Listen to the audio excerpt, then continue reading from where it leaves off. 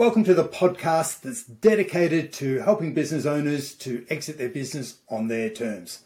I'm Daryl Bates-Brownsword, and today I'm joined by Manny Skevofilax. Manny's from Baltimore, Maryland, and he's an outsourced CFO. So the reason I wanted to talk to Manny is that he's got some really interesting perspectives from a CFO's perspective when working with SME business owners on helping them prepare and all the things they need to do to get their businesses exit ready. So welcome. Thanks for joining me today, Manny. Thank you for having me, Daryl. That's great. And look, apologies straight off the bat if I got your name or if I got any pronunciation wrong. I did my best. No worries. So you did great. You're too kind. So Manny, look, we were talking earlier and we're doing a bit of prep and you're telling me that as a CFO, well, before I launch in, I've got I love working with CFOs and you've got so much to offer, but why don't you give us a little bit of background first, just to how you got to working with SME businesses as a CFO, but now working as an outsourced CFO to SME businesses. How did you end up there? Sure. I started my career, Daryl, in a commercial lending training program. And you start at the bottom of the bank and you rotate through the various departments, small business lending, middle market, large corporate, specialty groups. And they teach you how to use financial statement analysis to analyze a company's financials and determine if they're credit worthy. And from that experience, that lasted about 9 years, I decided to hang a shingle up as an outsourced chief financial officer because I wanted to work part-time for a bunch of different businesses so I wouldn't get bored. So that's how it started. And I've been doing that for the last 20 years. And have you ever been bored? I haven't, which is the blessing. It's kept me on my toes. So what's the number one thing that you think your skill set, because I know there's many people that do what you do. So your skill set, what do you think is the key ingredient that a CFO, an outsourced CFO, brings to a growing SME? In my case specifically, I have been very fortunate and very blessed in that, I grew up in business. My parents immigrated to the United States from Greece. They worked, saved their money, and eventually opened their own small business, a small restaurant. So my father and mother were constantly educating me on how margins worked and how you made money in this little tiny restaurant. From there, I went to school and learned. I had a lot of great teachers and mentors. And my secret sauce is that I was able to work with 3 billionaire families. So from my modest upbringing, always wanting to not be poor and always wanted to be wealthy, here I meet these wealthy people and I'm able to be counseled by them and learn their experiences, learn from them. So I take the lessons that I learned in the big companies and I apply them to the small and medium-sized companies, Daryl. Okay. So all the things that the big companies take for granted by having a CFO in place, they know what a CFO does. You bring all that discipline. You work with the SME business owner and go, look, here's how to take your financial management or management of your numbers and your financials, and here's how to take that to the next level. Here's what the big guys are doing. Let me bring these skills to you and give you a bit of insight and a shortcut, if you like, to that high-level financial management. You don't need me full-time. Your business isn't ready to have me in there full-time, so I'll just spend a little bit of time on a regular basis to keep things moving in the right direction from a financial control perspective. Yes, that's very well said, Daryl. Thanks. So now you've been doing that with a client for a number of years, and one of your clients says to you, Manny, look, I've got to the stage, I'm thinking where I want to get out of the business. I think it's time to start thinking about my exit, or if it's a partnership or several directors, what have you, they're saying, Manny, we're thinking about exiting the business. What chain of events does that trigger off for you when that conversation's had? That's a great question. The first one is the timing. It's like, hey, you want to sell? When would you like to sell?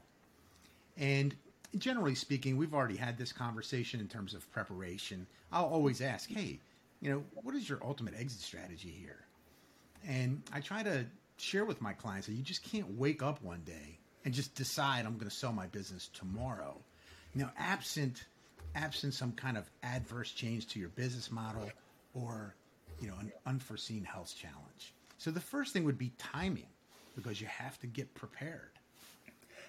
Okay, so timing, what sort of answers do you normally get? Tomorrow? Yeah, I'd like to, let's see if we can get it done this quarter. Yeah. Okay, really? So they weren't listening. So first thing is you need to manage expectations, right? You've got to go like, this is a process that takes time. It's not a pull the trigger and it's done. It takes timing. So what expectation do you set with your clients of going, hey, look, if we start today, here's the soonest we can get it done. And ideally, this is how much time we want to allow to get everything right to make sure that you get the smoothest possible exit journey. Yeah, great question. Based on my experience, Daryl, I recommend 2 to 3 years, so 24 to 36 months of a preparation period in order to maximize value. Yep. And what do you do over those 2 to 3 years? You must have something in the back of your mind. You're going, right, I've got 2 or 3 years to work with this. I've got to maximize value. There's a whole lot of levers I need to pull.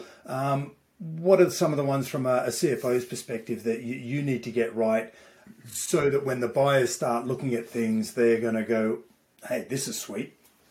Yeah. The first one is seeing how serious the business owner is about selling.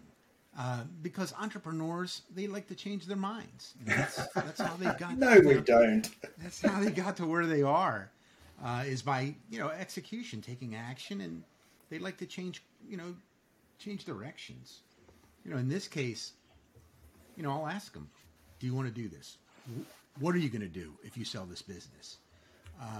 If required, do you want to stay and work for the next owner for a certain period of time? So those are the types of questions that I would ask initially. And if they are serious about it, then I'm going to ask the most difficult question, in my experience, is how much you think your business is worth. And that's going to, open up Pandora's box. Yeah, so that's, it seems to me the more I speak to business owners around the world, the stories are the same. So what you're checking in with is, hey, look, let me understand from the beginning. Do you know what's involved in this journey, Mr. Client, Mrs. Client?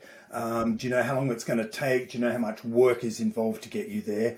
Oh, and by the way, have you got an idea of what you want to sell the business for and what it's worth? Because what someone's willing to pay for it and what you want for it could be, we need to minimize that gap as much as possible, and hopefully have the gap the other way and have the business worth far more than you think it is. We need to allow 2 to 3 years. And I'm not sure if you said this, but what are you going to do after you're gone from the business, Mr. Client? Have you got something that's going to energize you, and do you know what you're going to? And one of the things that you said earlier that I just want to explore a little further, if I may, Manny, you said you asked the client about their exit strategy. Exit strategy is some of those words that I've heard people use. So when you say exit strategy, what do you mean? What does it mean to have an exit strategy?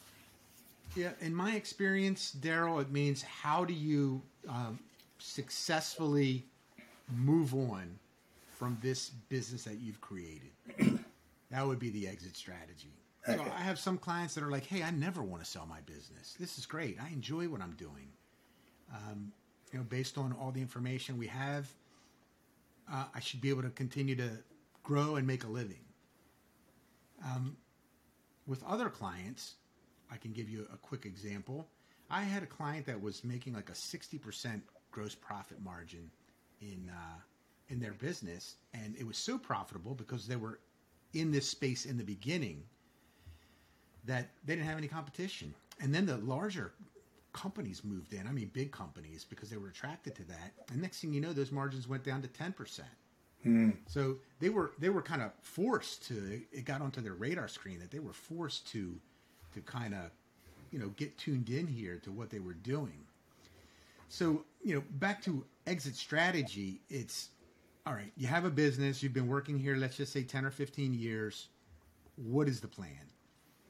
How much do you think it's worth? And by the way, what are you going to get for the business? What do you think it's worth? Yeah. So we need to figure out what the options are. We need to see where their energy is and how serious they are about the options. If they're aware of what all the options are, what life will look like. So they've got some sort of vision of what's going to happen next.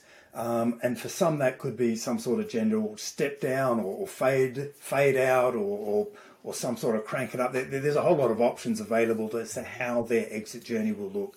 And you're saying that let's get some clarity around that so we know where we're headed and in your role, what I'm driving you towards as a client. Okay, so there's our exit strategy. Now the client says, great, okay, Manny, we're now in execution planning phase mode. What are the things that you start working on from a financial numbers perspective that once some sort of deal or offer is made, when buyers, acquirers come snooping around, they're going to lift the bonnet, lift the hood. They want to have a look and see they want to have some sort of understand. They want to assess the risk, don't they, of what they're acquiring. So what information do you start preparing for them so that it's there ready to go and they can go, okay, and they get confidence really quickly from the information you've provided? Yeah, they're going to want to see a preliminary due diligence list. They're going to want to see, for example, the financial statements, generally speaking, for the last 3 to 5 years. They're also going to want to see the tax returns for the last 3 to 5 years. And then they're going to conduct, an additional analysis to see how buying this client's business would work for them. Yeah. And, so let's dig into those a little deeper in the due diligence, because a lot of the people listening to this, they haven't been through the process before. They've possibly heard the term due diligence. They've possibly heard, I'm sure they have heard because we've discussed it before, that when you do the due diligence, it's going to be painful. So when you do the due diligence, what are people looking for? What are they looking for to be diligent around? Yes. If I may, depending on the first step is going to be to hire a broker if you're a small business. And if you're a medium-sized business, you're going to hire an investment banker. Yep. And this is because I'm not the guy. Your outsourced CFO or your chief financial officer is not the person that's going to lead the sales process. Right. So we're going to have this other person that is highly skilled in the space that you're in, and they're going to be the ones that are providing that, hey, you need to watch out for this and look out for that. And they are going to ask for a very long laundry list of information, beginning with the financials. What type of liabilities do you have? Direct liabilities. What kind of guarantees have you given? Then they're going to dissect your customer base. They're going to say, hey, who are your customers? Do you have a concentration? There's all different kinds of ways they're going to come at you. Yeah. This is the sort of detail I think people really need to know. So have some understanding of the analysis of their customer base, how long their customer, some evidence of how long their customers last. What's the churn rate of their customers? What's the average spend? How the customers were acquired and how the customers found your business in the first place. Then you started talking about the financials. We need 3-year financial history, 3 to 5 years. What are all the items in our chart of accounts? What items there are essential, and then they're wanting to be having a look at, do I need to adjust the accounts? What's the owner paying themselves compared to what I would need to pay a business owner? Is that above market? Is it below market? Are there any extraordinary items in the P&L which wouldn't be there if I owned or someone else owned the business? And so I'm guessing that your role would be to prepare a set of adjusted accounts for the buyer? Yes, that's called an add-back schedule sometimes here in the States. And Yep. yes, so they're trying to determine, that the adjusted earnings of the business, which is going to take into consideration, certain discretionary expenses. Yeah. And you, I'm taking it, are going to be a first point or a liaison for a broker or an investment banker, given that you probably bridge the two worlds as a CFO? Yes, I will be intimately involved, together with the business owner. Yeah. And Manny, different owners, different acquirers are going to want to look at different types of information depending on the history and the specific business at hand, and I guess also the industry. Have you got, and I know we didn't plan this question, so I'm just giving you a moment now to, I guess, prepare yourself. Mm-hmm. Is there something up your sleeve? What's the strangest piece of information that someone has asked for from one of the businesses you've been involved in? The strangest question. Oh, I'm going to need a minute for that one, Daryl. I can scan the memory banks. Strange questions. Nothing's coming to mind right now, but I'm sure something will come. We'll keep the conversation going, and okay. I'm sure it'll pop into your mind later. Okay. So, I should have given you that on notice. That's okay. No worries. So, what about business owners? What are the things that they most often are surprised by, or don't consider when they start thinking about their business, and thinking about their transaction? Yeah, in my opinion, based on my experience, the business owners tend to vastly overvalue their business. So, for example, just throwing numbers out there, like, okay, I'm not selling this for less than $10 million. I'm like, yep. Okay. And meanwhile, with what little that I've learned, I'm like, okay, that's not going to fly. So I try to then put themselves in the shoes of their acquirer in order to help with the reconciliation of a value number.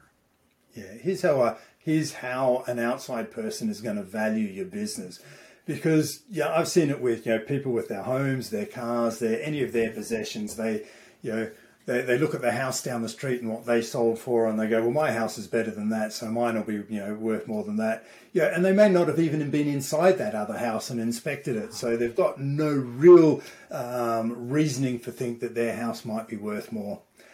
We talk to a lot of business owners who are looking to sell their business, and they go, well, Joe Bloggs down the street sold their business for, and they'll just rattle off a multiple often. They'll go, hey, they sold theirs for 5 times, and mine's better than that, so I should get 6 or 7, right? And I go, well, 5 times what?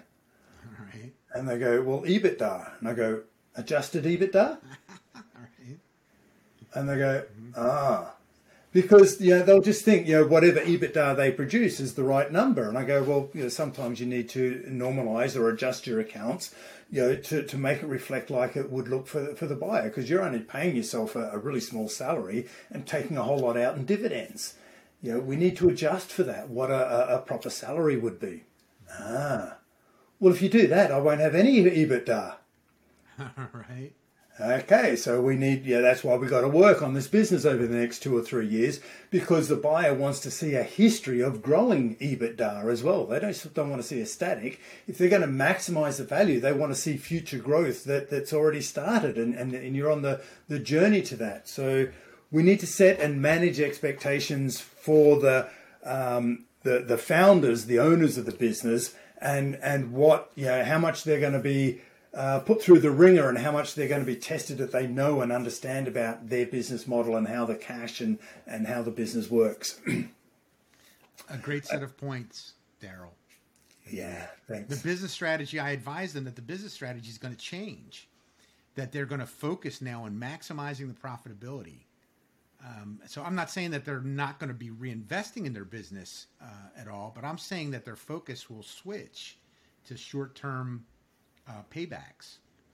So when I say to them that if your plan is to sell in 3 years, you're not going to want to make an investment in your business today that has a 5-year payback. Yeah, and the other thing is you need to leave some growth on the table for the acquirer. If you take all the growth out and all the opportunity out and leave nothing left, no one's going to want to pay maximum value. They're just going to pay the minimum they can get away with. They'll only see what the future is for them. Yes. Okay, so what are some of the mistakes you see business owners making when they're going through the journey and they're working with you to get everything set up for exit? Again, the biggest one, in my opinion, would be overestimating the valuation And the second one would be not understanding what that adjusted EBITDA is. Because unless you've sold a business before, chances are you don't know what an add back schedule is. Yeah. You know? And I've heard some stories that someone was telling me once, and maybe this rings true for you as well. If the business owner's too involved, depending on the business, but if they're too, they get drawn into preparing and providing all of the information for the potential acquirers when a deal's being negotiated, that they can take their eyes off the ball for the business, and then they get the double whammy of if they take their eye off the ball for the business, the revenue can drop. And if the revenue drops, well, and the deal doesn't go through, well, then that's not good. But also if the revenue drops and the deal does go through, the acquirer is going to want to pay a smaller price because the revenue's dropped and therefore the EBITDA has dropped again. Is that something that you've come across? Yes, that's an excellent point that you make. I advise my clients that, hey, this is going to consume your life. Selling a business is going to literally take every piece of spare time that you have in addition to running this business, and you're going to find yourself potentially to be overwhelmed, and we want to do everything we can so that doesn't happen where you're consumed and you drop the ball. So yes, excellent point. Okay. And what about the staff and the management team, Manny? Do you get involved in anything there in terms of, I guess, confidentiality or contracts to make sure that they stay and keep the business growing, ready for the new owners? Is that something that you're involved in? Yeah, that's a great point. So we will work, and actually that's an excellent point. And one that I forgot to mention is what you're saying here, which is the key employees. Generally speaking, the acquirer is going to want those key employees to stay. And it's a very sensitive time because you don't want to approach the key employee too early in the process to tell them that the business is for sale because they might leave. Or, the process is not far enough along to merit talking to that employee. So, for example, let's say the letter of intent is signed and they begin some heavy-duty due diligence. Maybe that's the time that the employees are approached and attorneys are involved to shape these agreements. There are contracts that the employee would sign in to stay on with the new ownership. And an employee has a contract and they're employed, and if they're, is there anything else we can do to help, motivate or incentivize the employee to want to stay through the transaction? I'm guessing we're talking about the key employees here to make sure that they drive through the changes. Will that reduce the risk for the new acquirers? I think so.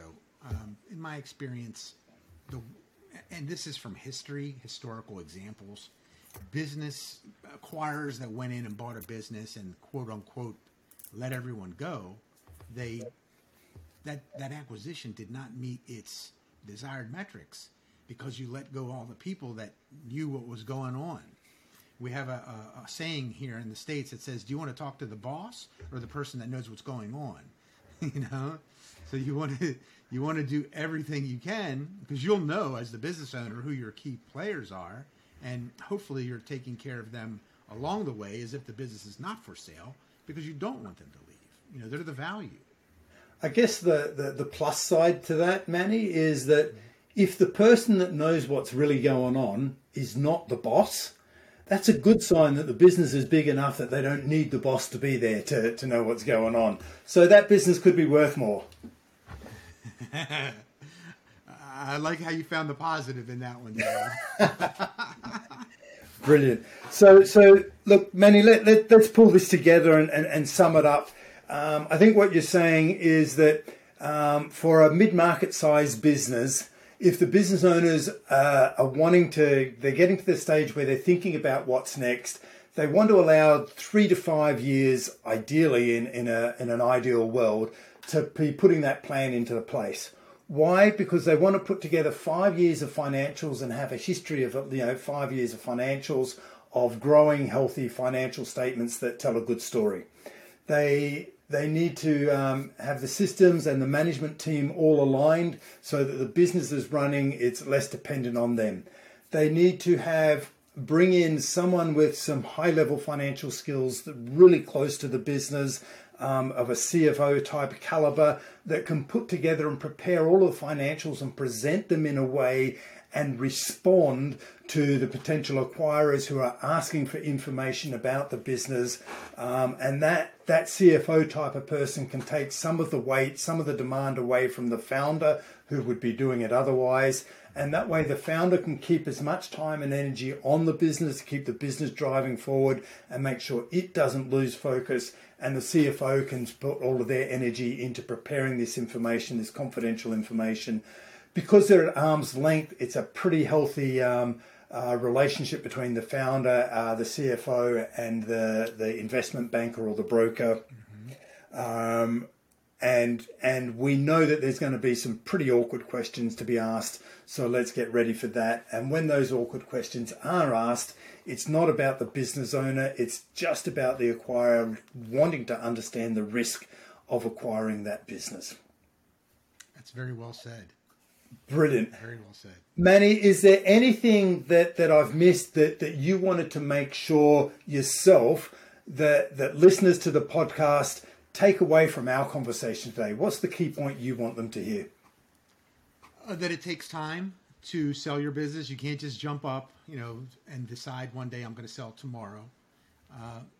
And the second biggest thing would be coming to terms with valuation.